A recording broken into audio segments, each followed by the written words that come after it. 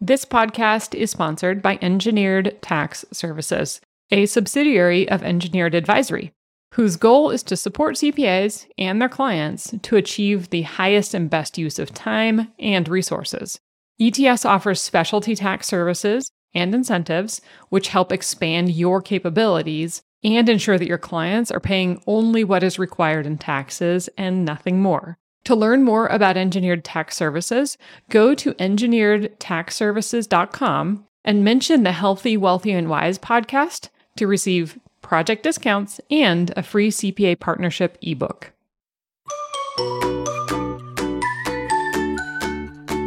Hi, everyone. This is Heidi Henderson, and you are listening to the Healthy, Wealthy, and Wise podcast for accountants.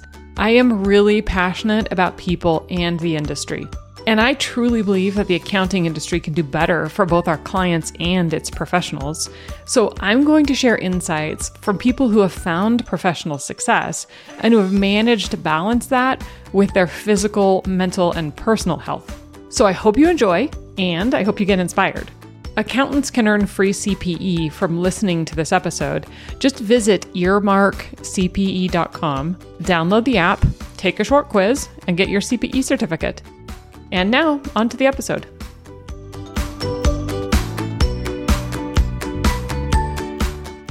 Welcome to today's podcast. My guest today is George Matar, who, if you listen to the podcast, you'll realize that actually George was on a few weeks ago, or maybe a month ago or so. And we had talked about 45L credits and 179D deductions as they relate to energy efficient buildings. George is back because he also is the head of our R&D department, or research and development team. And so he is an expert on research and development tax credits and manages our team of project managers and experts in that space.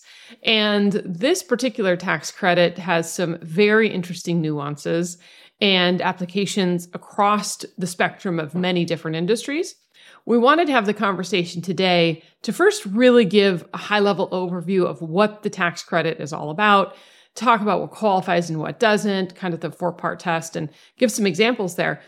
And then we're going to end the conversation really highlighting this 174 issue, which is an amortization rule that has shifted just since 2022 that is requiring taxpayers to amortize or depreciate their related research costs or development costs rather than expense them. And that includes wages. So there is really a huge impact, huge negative impact, actually, as it relates to 174. So we're going to talk about what that is, how it impacts R&D, how it impacts businesses. Maybe we'll do a couple of case studies or basic estimated calculations to give you a ballpark and circle around from there. So that's the agenda today. But George, thank you for being here. And it's always a pleasure. Yeah, thanks, Heidi. Happy to be here and talk about R&D. Perfect. So why don't you start and give us like the high level rundown? So talk a little bit about what is the R&D credit? Yeah, so the R&D is an amazing tax credit. It started in the 1980s as kind of an incentive for companies pushing the envelope in their industry. It's meant to kind of look at companies' payroll wages, supply costs, contractor costs, just kind of everything they're doing on a day-to-day basis to kind of push the envelope and try new things, whether it be new product, new production, new technique, new formula, and give some money back for them kind of doing this trial and error process where we might succeed, we might not succeed. How can we kind of push our company and our firm forward? So it's an amazing tax credit that people can claim on their current tax year and the prior 3 open tax years. Mm-hmm. Awesome. And it's a federal income tax credit. And then there's quite a few states that have kind of an equal or similar credit that kind of follows federal. Is that right? Yes, that's right. There's about 30 plus states that have some type of state tax incentive in addition to the federal tax credit for their research and development activities. Fantastic. As far as the amount of an R&D credit, what's kind of the ballpark range? What's the value of the credit from how we could monetize that? Sure. So at its heart, being a tax credit, it's a dollar for dollar reduction of a client's tax liability. And what we see as a rule of thumb is whatever you were able to qualify as a research expense, say, I don't know, $1,500,000, whatever that kind of bucket of eligible research costs are, our rule of thumb is 8% of that translates into the net tax credit value. Perfect. And that's on the federal side. So any state credits Correct. then would be in addition to that. So roughly 8% of qualifying cost, which would be wages or supplies or other related costs, right? That's right. Perfect. What are some of the industries? We work with a number of industries and, kind of full spectrum.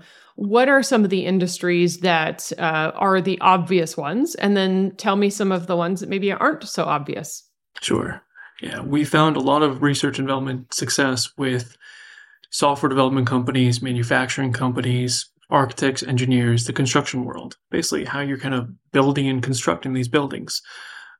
Also pharmaceutical, chemical manufacturers, oil and gas industry, kind of you name it. Any company is kind of pushing the envelope, trying to create a new product or process or new development. Anyone that's there's a lot of technical uncertainty and trying to overcome that in your field. There's probably some research and development there. Okay. And does someone have to have a patent, or do they have to have created some brand new product that they've developed in order to qualify? Yeah, that's a great question, because while a patent is an excellent fact pattern, we still have to measure it against the 4-part test you mentioned. So yes, a patent is a great indicator of R&D going on. It's not the only indicator. And the activity doesn't have to be new to the world. You don't have to be doing something groundbreaking that's going to, change our industry. It's kind of new to your firm, some type of new technological know-how, maybe new process or new design that you might be implementing for a client that's very challenging in the field that maybe your staff haven't faced before, that you need to kind of do some trial and error to figure out how to maybe make that best design or that best approach to deliver that end product. Okay. So let's talk about the 4-part test. And to preface this, one thing I think is interesting is prior to, I don't remember, you might remember the year, but prior to a certain year, it was something different. And then they changed it to the 4-part test. And it was at that time that shift to the 4-part test definition is what really started to open the window up for other industries that previous to that really didn't have as much qualifying or application for R&D because of how they redefined it. Do you remember the year by chance that they did that 4-part test? I want to say maybe 2010, but you're right. You're talking about the discovery rule. Where it used to be this implication on it had to be something groundbreaking. And now moving to the 4-part test, which the 4-part test is permitted purpose. So you're talking about like a new product, new technique, new formula. There is some technical uncertainty going on. You have a defined process experimentation, and then it has to be technological in nature. Now this like much simplified 4-part test compared to this discovery test has allowed the doors to open to a number of industries that previously probably only thought, someone in a lab wearing a coat using test beakers was probably the fit of R&D. Yeah, absolutely. Yeah, I mean, people think of it as, well, it's got to be some test tube, or I've got a petri dish or something where I'm, creating a cure for this or cure for that. Something directly then patented, a medical device, that's brand new on the market. But that, I think, is what's interesting. I mean, let's talk, for example, in the architectural space, we work with so many architects as a partner with the AIA nationally. The conversation is always very similar, where a lot of architects say, well, this is what I do every single day. I'm working on an iterative process where I have a concept and then I have to essentially determine the end result and how I'm going to accomplish that original concept. And it's a little unclear at the onset. That is the exact definition of R&D. Yes. But in the architectural space, it's confusing because they say, well, first off, it sounds too good to be true. And second, I do this every single day. This is just what I do. And so it's interesting because it's hard sometimes in that particular industry to wrap your head around, or for a taxpayer to wrap their head around how that applies and how that correlates. So let's talk a little bit, say, in that particular space, because it does get a little more complex, how we define those activities in a say, a design firm. Sure. And I think going back to the 4-part test, the easiest way to filter your company's activities is kind of two of the parts. One, we have to make sure it's technical in nature. So it needs to be related to engineering, computer science, chemistry, biology. So for architects and engineers, that engineering principle is kind of at the heart. Maybe some computer science with Revit and BIM modeling to help test the energy analysis. And then when we talk about permitted purpose, for most architects and engineers in the construction industry, we're looking to qualify their design product, which is going to be their technique, right? Their know-how to, a client comes to them with a problem. I have this site. How can I create something from nothing? And that know-how is really what we're trying to focus on. And then the heart of our study is going to be okay, now that a client's come to you with a plot of land and a concept to build this 12-story building, what are all the challenges? What are all the hurdles? So yes, you do this on a day-to-day basis, but you got to do conceptual analysis on how the site's going to be accessed, how much parking, what's the foundation going to look like? Are you going to use piling? Are you going to use like footings? What type of building systems you're going to use? You're going to use is it large enough for a chiller boiler, geothermal plants? What type of lighting, electrical systems, plumbing? I mean, the list goes on. And we see a lot of the R&D for that space really happens in that conceptual, schematic design, design development, construction documents phase, and then it kind of tapers off. Because at the heart is the technical uncertainty is what is the best and most appropriate design for that concept. So using architects, having this project accounting to tie into, okay, John Smith worked on project A for 5 hours doing design development. That type of documentation, that type of activity, while it's day to day, is a great indicator of uncertainty in the design effort and how your team is kind of uncovering it each day through this process experimentation that's industry standardized. Okay. So in that scenario, you have a company that's working on projects like that. They're going through that process or the typical phases of development and design in an architectural or engineering type company. Mm-hmm. What are the costs then that correlate to the R&D? What fall into the R&D calculation itself? Sure. So there's kind of 4 buckets of cost that can kind of generate the R&D tax credit. The biggest by far that we see is wages. So your employees' W-2 Box 1 wages make up the biggest bucket. And then from there, we have any supplies or raw materials that are consumed during the research and testing process. For A&E firms, that's typically on the low end. Maybe they're building a prototype or building some type of physical case study model that we might be able to qualify. And then contract research costs is any consultants that are aiding and supporting the design effort, which in the architectural engineering space, usually that's going to be consulting designs, right? An architect might hire MEP engineers, structural designers, and that kind of leads toward a topic we'll talk later about funded research. But the 4th bucket is computer rental costs. And these are mainly for cloud services, cloud computers that are not owned by the taxpayer, but are kind of rented and hosted. So like Microsoft Azure, Amazon Web Services, and while it's not in the A&E space, sometimes that can be an eligible cost for software development or even manufacturers. Yeah, absolutely. Well, that's interesting. I mean, so there's quite a few different costs that can factor into the calculation. You kind of hit on funded research. Yes. So with that, then let's then highlight the things that don't qualify. And I'll tell you, I asked this question because there's so many times I have conversations. And one of the first things is, we bought all this amazing equipment this year. We bought this 3D printer and we bought this laser cutter and all, we spent, $2.5 million on this equipment to set up our processes. And a lot of people are thinking, hey, this is great because I can get an R&D credit for the value of acquiring all this new equipment. So let's talk about what doesn't qualify for the credit, because I think that's a really big discussion as well. Mm-hmm. Absolutely. So while we talked about the 4-part test for qualifying research activities and kind of the 4 buckets of qualifying research cost, one of the biggest issues or qualifying issues is this 2-part funded research test. Who owns the rights to the work being done and who holds the economic risk in these engagements? So focusing on architects and engineers, one of the best indicators of economic risk is when the the taxpayer engages its clients on a fixed fee lump sum basis, right? You're basically paid X dollars to figure it out. If you spend 100 hours, 1,000 hours, 10,000 hours, the risk is on you to fit it and make it efficient within that bucket of cost, that defined cost. And that's kind of the economic risk model we're looking at.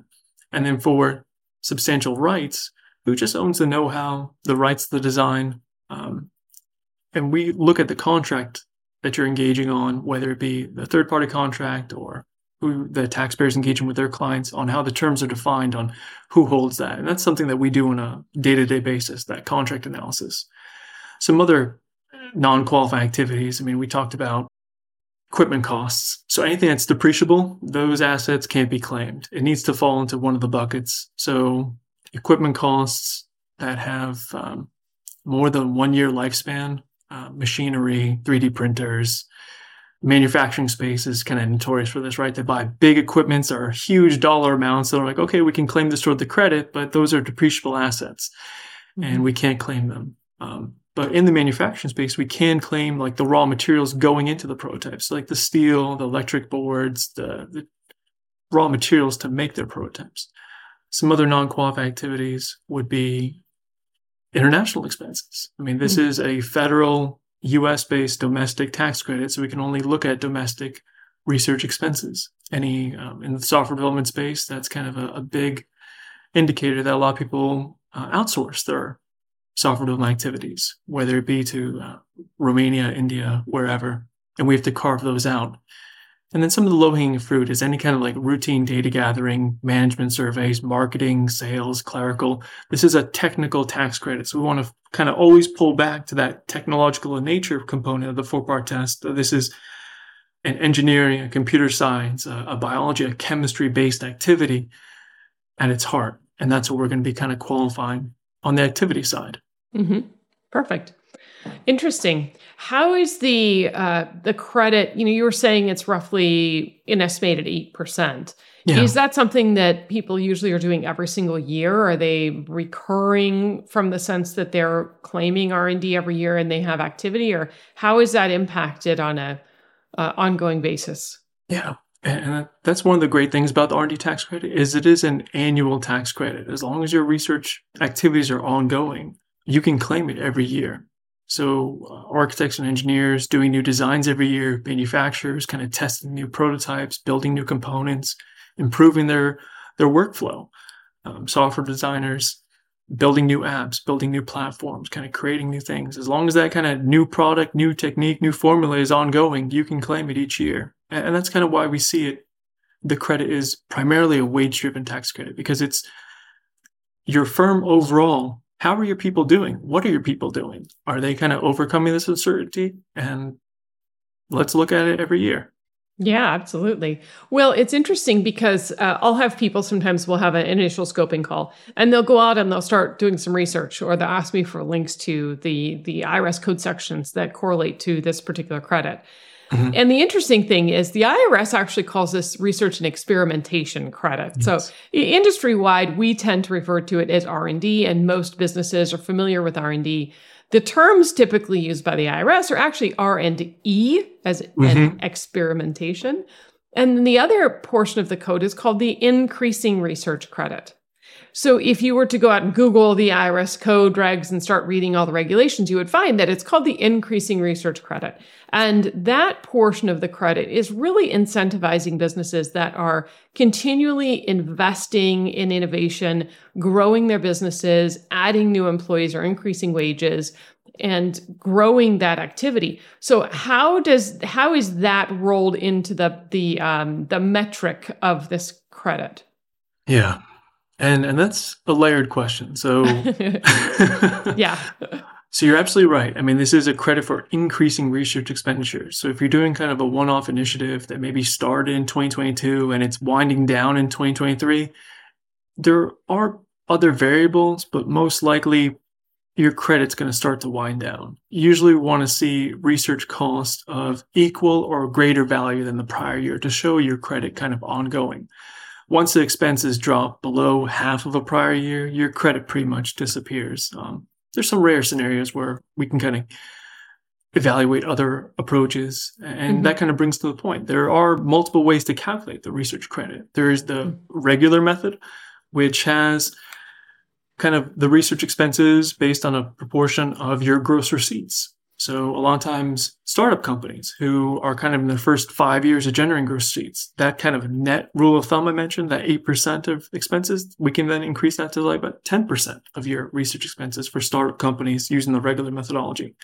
And then there's this alternative simplified methodology where we compare a single year of R&D to the prior 3 years R&D to kind of see how the metrics kind of play out and how your increasing research activities are ongoing. Yeah. So there's different interplay.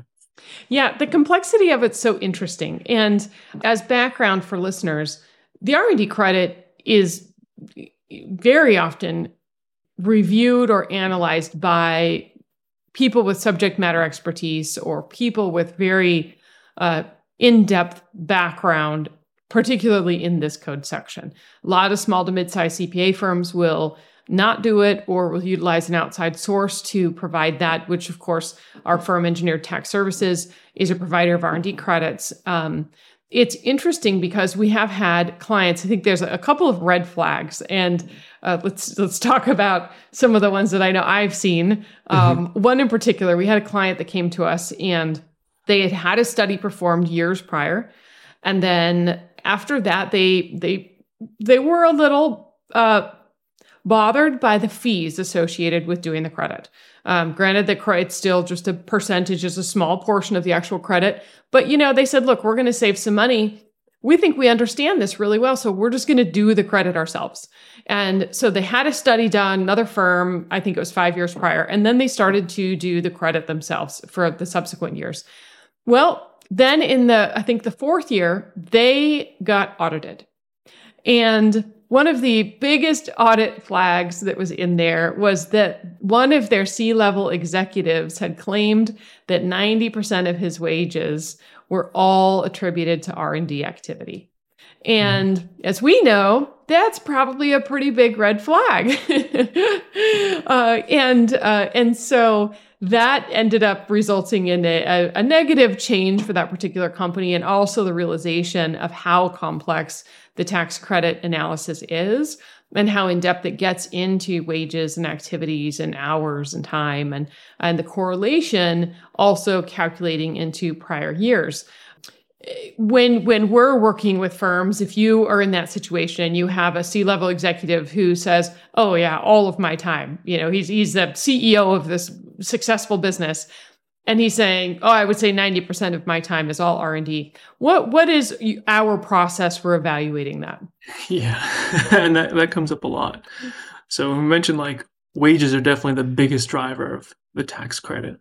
So I guess just take a step back. When we talk about what type of wages are applicable and what activities tied to those wages, it's going to be the people who are directly performing the research activity, or one step above directly supervising those employees, or one step below directly supervising those employees.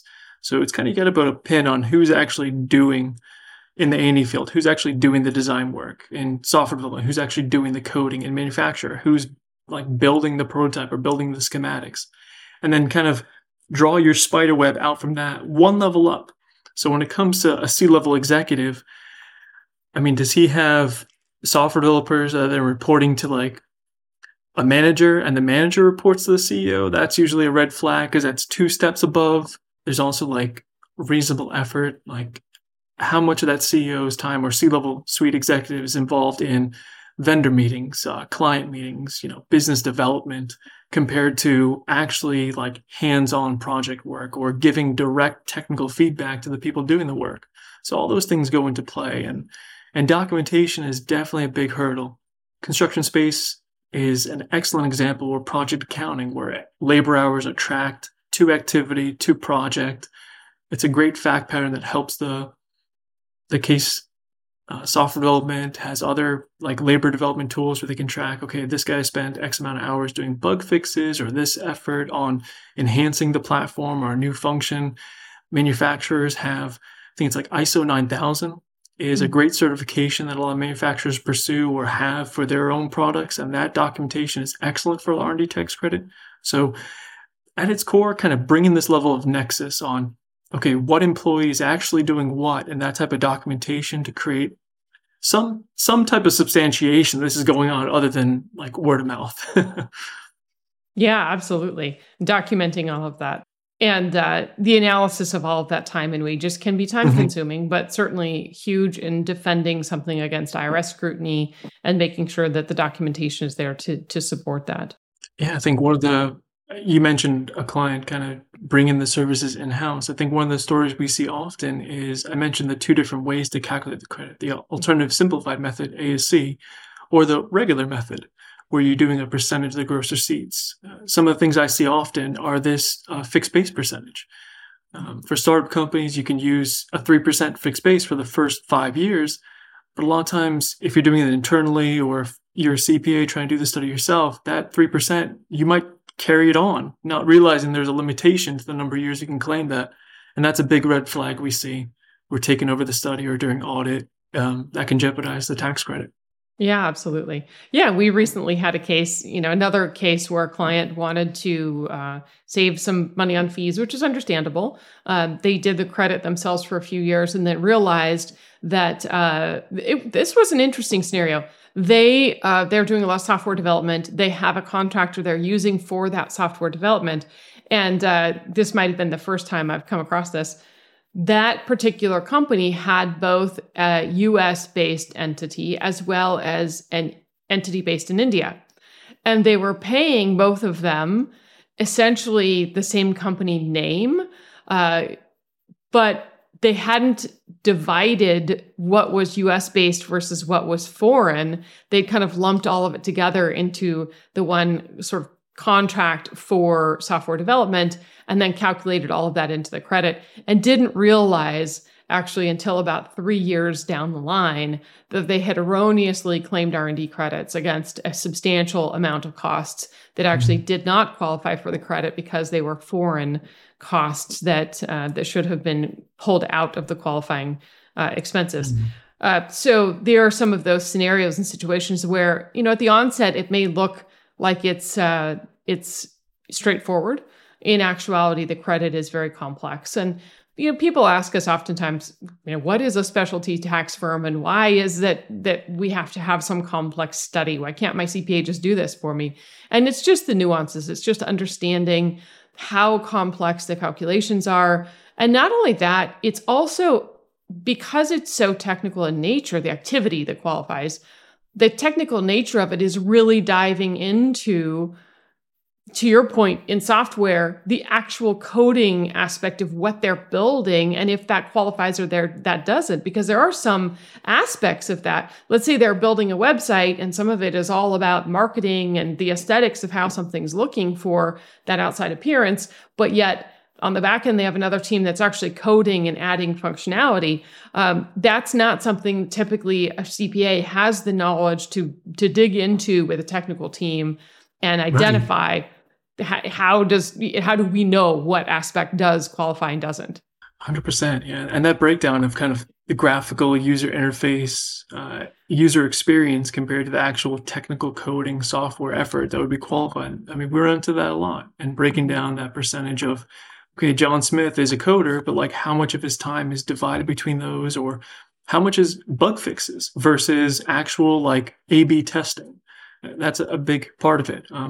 Usually we find that like R&D is everything up to production. And then once you start doing commercialized production, or that's when R&D stops. So trying to define that line and find like, okay, what is actually a post-commercialization like bug fix, hot patch kind of thing, and what's actually like a version 2 or a new patch. That's got it. Improve the functionality or enhance the product. Okay. Yeah. When that makes a lot of sense.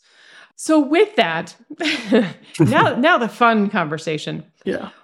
As some background, the R&D credit for years, when George and I both started this years ago, the R&D credit kept coming and going. It would expire and then it would be gone for a year and then it would get extended, or it would get extended retroactively. And there was just a lot of limbo with companies being unsure if it was even going to be there, if it was going to be gone, or what the status was of the credit itself.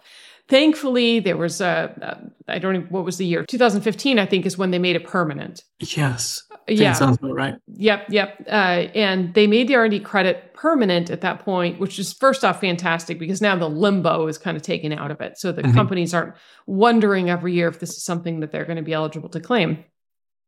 So the permanent nature of it was fantastic. Then in the Tax Cuts and Jobs Act in 2017, there was a provision put into that tax bill that was essentially a payback for allowing the bill to be passed. The question was, well, this is a tax cuts bill. That's the actual name of it. This is a tax cuts bill. This is going to cost us a tremendous amount of money. So how are we going to pay for it? And one of the provisions for how to pay for that tax cuts act was to put in this amortization rule, or this section 174 rule, to amortize the costs that relate to R&D activity. Mhm. And previously, those activities have all been eligible expenses. So all these things that George has been describing, our supply costs, our consumables, our wages, our contractors that we're paying to do software development or working on these innovative projects, those have been expenses that are reducing income and reducing the bottom line from what's being taxed. And then the credit calculation is claimed, and you're being able to take a credit that's providing some benefit or payback for your investment in those activities. And then now, this Tax Cuts and Jobs Act provision, which was passed in 2017, but did not take place until January 2022, which is we're right in the heat of it right now because we're in the 2022 tax filing season on extension at the moment. This provision now says those items can no longer be expensed. And US-based costs or domestic costs have to be amortized over 5 years, and international costs for R&D have to be amortized over 15 years. This provision has a incredibly impactful impact on businesses, particularly small businesses that are doing some type of R&D work, because of the increase of income tax that they will be realizing.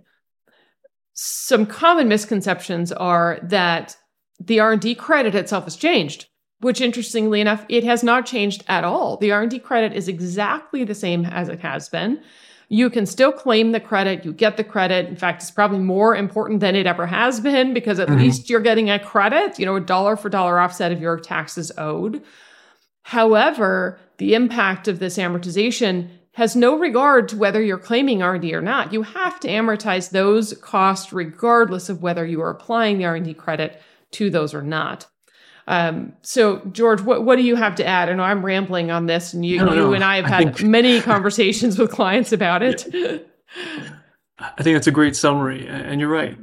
Tax Cuts and Jobs Act pulled this in as kind of like a revenue raiser program. And over the years, everyone in the industry kind of felt that this was going to go away. It was just kind of there as a revenue raiser to help the bill get passed, and we thought it was going to get repealed or amended or pushed back or something. Yet here we are, and a lot of our clients are facing like 6-figure, 7-figure tax bills that are tough to swallow, especially for small businesses. You mentioned this is an amortization of the deductions on those expenses that people would claim for their research activities. So what normally they were claiming as like 100% tax deduction on those expenses, now you're only claiming 10% in the current year, and the remaining 90% is being amortized over the next 5 years, which that in itself creates this almost like, okay, over 6 years, you're probably going to break even, might get some payback. But for that first year, for the people that are kind of movers, shakers, really the people pushing the envelope in the industry, the people that we want to incentivize to do this type of activity in America, it's a stiff tax bill to swallow. I think with a lot of that riding, and to kind of help with definitions, so the Research Development Tax Credit is Section 41. And then this is Section 174, which is just kind of the bigger bucket of just research expenses. So when you're doing an R&D tax credit, any cost you classify towards Section 41 for the research credit, those are automatically applied as Section 174. So anything you claim for the research credit are amortized under Section 174. But 174 is a much bigger bubble that doesn't take into consideration a lot of the nuances that we do during the R&D tax credit. Things I mentioned, like the 4-part test, like the funded research, kind of checks and balances. Section 174 doesn't really care about those, which creates a lot of kind of complications on, is this R&D? Do I need to amortize this? Where do you kind of put the borderlines on your company's activities? And I think that's the biggest challenge, is there's not a lot of guidance out there. Section 174 itself only kind of negates anything related to like land improvements, any depreciable assets, those things are kind of carved out of 174, but like it specifically targets software development. Anything related to software development is supposed to be 174. So you get these oddities on, I'm doing research activities. I hired a consultant to help me. Are we both being taxed on the same expense? With R&D tax credit, you take a look at funded research to say, okay, who's retained the rights, who's retained the economic risk, and that's how the credit gets allocated between those two entities. But without that kind of consideration, it's like multiple entities getting taxed twice on the same expenses. Like, where do you put the line? And when we're talking this kind of dollar amount, you're talking about like 90% of a cost that was a deduction that's now being applied as a tax, as taxable income, is substantial. Yeah. Yeah, absolutely. We published an article. It's on our website, actually, on the blog, which we can share a link to in the podcast notes. But we did a quick case study just to kind of calculate the impact of what this looks like. And with a company gross revenue of about 10 million, they have payroll cost towards R&D of 500,000. So it's a relatively low percentage in the big scheme of things. But $500,000 of qualified wages towards R&D that previously have been expensed was calculating out, if they claimed an R&D credit, with the credit, it was calculating out a tax liability of about $485,000 is what they were paying. In comparison, under these new rules, if they now amortize those wages, the $500,000 in wages, versus claiming that expense that they have in the past, same metrics, $10 million in revenue, $500,000 in wages attributed towards R&D specifically, their tax bill, if again they still claim the R&D credit, is going to be $642,500. It's a difference of $157,000 in taxes. With that's $500,000 in costs for R&D, equating to a tax increase of $157,000 in the first year. Now, to lighten it a little bit, over the years, it will build because it's a 5-year amortization. So the 500,000 wages in that example get carried over 5 years. So after year 2, year 3, year 4, you're tacking it on. And essentially you're going to be, kind of sixes because your write-offs, I guess, are similar to the same level. But at least in these next couple of years, the impact is really dramatic, especially for small businesses. I had a conversation with an architect yesterday who was really, really alarmed because she has a small business. She has about 10 employees. And she says, you understand, I don't even make enough margin to pay that much tax on the wages for staff that I have to do projects.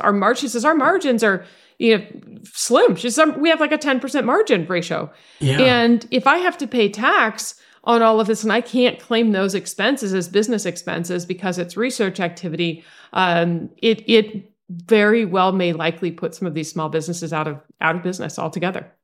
Yeah, we've had that uncomfortable conversation many times this year with, you mentioned architects. I've had it with, manufacturers, software companies, tool and die shops. It's really handicapping these small and mid-sized businesses. Yeah, absolutely. On a positive note, there was a bill that was sponsored on June 8th. It's called HR 3936. Build It in America Act is what it's called. We are asking for people, depending on your industry, you can reach out to industry heads if you're parts of a certain organization, like, for example, AIA.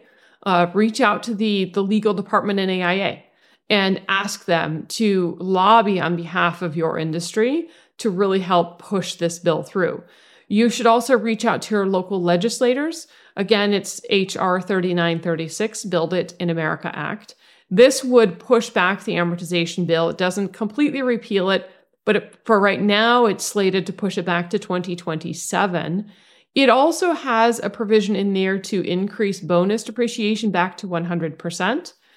And it has a provision to make the R&D credit refundable. That's actually something that's been within debate for many years because the R&D credit for some businesses creates AMT limitations and they can't actually use the credits at times. If it becomes refundable, it truly would be funding for these companies to continue to work on their innovative projects. So there are some really fantastic aspects to this bill. The biggest question that we're getting is, this right now, it's the summer of 2023. If you're listening to this podcast sometime in the future, maybe you'll see where we're at in our projections. We have hoped throughout the whole year that a provision to repeal the Amortization Act would be passed prior to the extended tax filing deadline, which would be September 15th or October 15th of 2023, which is the extension deadline for 2022. Many of our clients and CPAs have their tax returns on hold while they are on extension, hoping that this repeal is implemented retroactively before they file so that they don't have to worry about a change or amending or anything like that. That has certainly been the hope. We did expect that it would be passed prior to summer, which obviously it has not as we sit here right now at the end of June. Mm-hmm. We are very hopeful at this point that it will get passed and repealed by the end of the year. So the end of 2023, which doesn't help folks that are on extension, again, and still have to file their 2022 tax returns and pay the additional tax that's going to be due because of needing to amortize those costs. So just be aware of those changes. We are keeping our ear to the pavement closely and really watching how things are going. We actively are involved with local legislators across the country asking for their support of this bill. And we would implore you as a taxpayer or as CPAs to reach out to your clients and have them reach out to those local governing bodies and ask them to support the bill to help support businesses in this effort because of this amortization bill really being so impactful, really difficult situation. George, anything to add on the amortization? Yeah. I'll add on the proposed bill. It will be retroactive. So going back to January 1st, 2022, and then pushing the entire amortization issue over to 2027. So if you have already filed your 2022 tax return, and this bill does pass, there is an option to kind of amend your tax return to help correct that situation. Yeah, thanks for clarifying. Yes, absolutely. That's the big hope is that they'll do that and be able to retroactively get that back so that those additional monies are then received back into the company as operating capital instead of taxes due. So we're certainly hopeful that that will be the case. Aside from that, as I'd mentioned, the R&D credit is unchanged, and we still have recommended to clients to continue to claim the credit. It's just simply more tax that you pay if you don't. And at least it does provide some offset to that.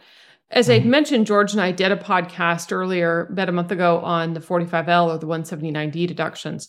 That is another aspect of this, is that the 179D, although we still await some additional guidance on that, if we're talking about architects specifically, or business owners who own real estate and have done improvements, the 179D deduction, particularly for architects, has been expanded. And the dollar amount is increased if prevailing wage is met.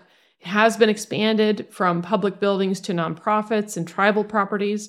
So there is certainly an option to also, if you have qualifying projects, make sure that you're claiming any of those eligible deductions, which can certainly help offset some of the impact that you're going to be faced by this amortization bill. So that is one thing that, as that's been increased, hopefully that's a little bit of an ease towards the change with R&D and something to consider. Yeah, absolutely. I mean, it's a nice repertoire on the table of just tax saving strategies where you mentioned architects and engineers taking the R&D tax credit for their day-to-day design work, and either design work for public entities, tax-exempt entities claiming the 179D, and then building owners, anyone that actually owns real estate can claim potentially 179D, cost irrigation, if you're doing any improvements. A lot of things on the table to help reduce that tax bill. Yeah, absolutely. Well, George, I am so appreciative of you joining. Like I'd said on our previous podcast, we've worked together for a long time. It's been an absolute joy. You are a fantastic knowledge, just a wealth of knowledge in terms of the energy credits and the R&D, and it's always been a pleasure. So if anyone has questions, you can reach out to George. You can reach out to myself. We both evaluate businesses to identify potential tax credits and benefits that may apply, and certainly help work on the calculations to make sure that you're getting everything that you're eligible for and that those are well supported in the case of audit. So that's always the biggest thing. So again, George, thanks so much for joining, and I hope you all enjoyed today's episode. Thank you.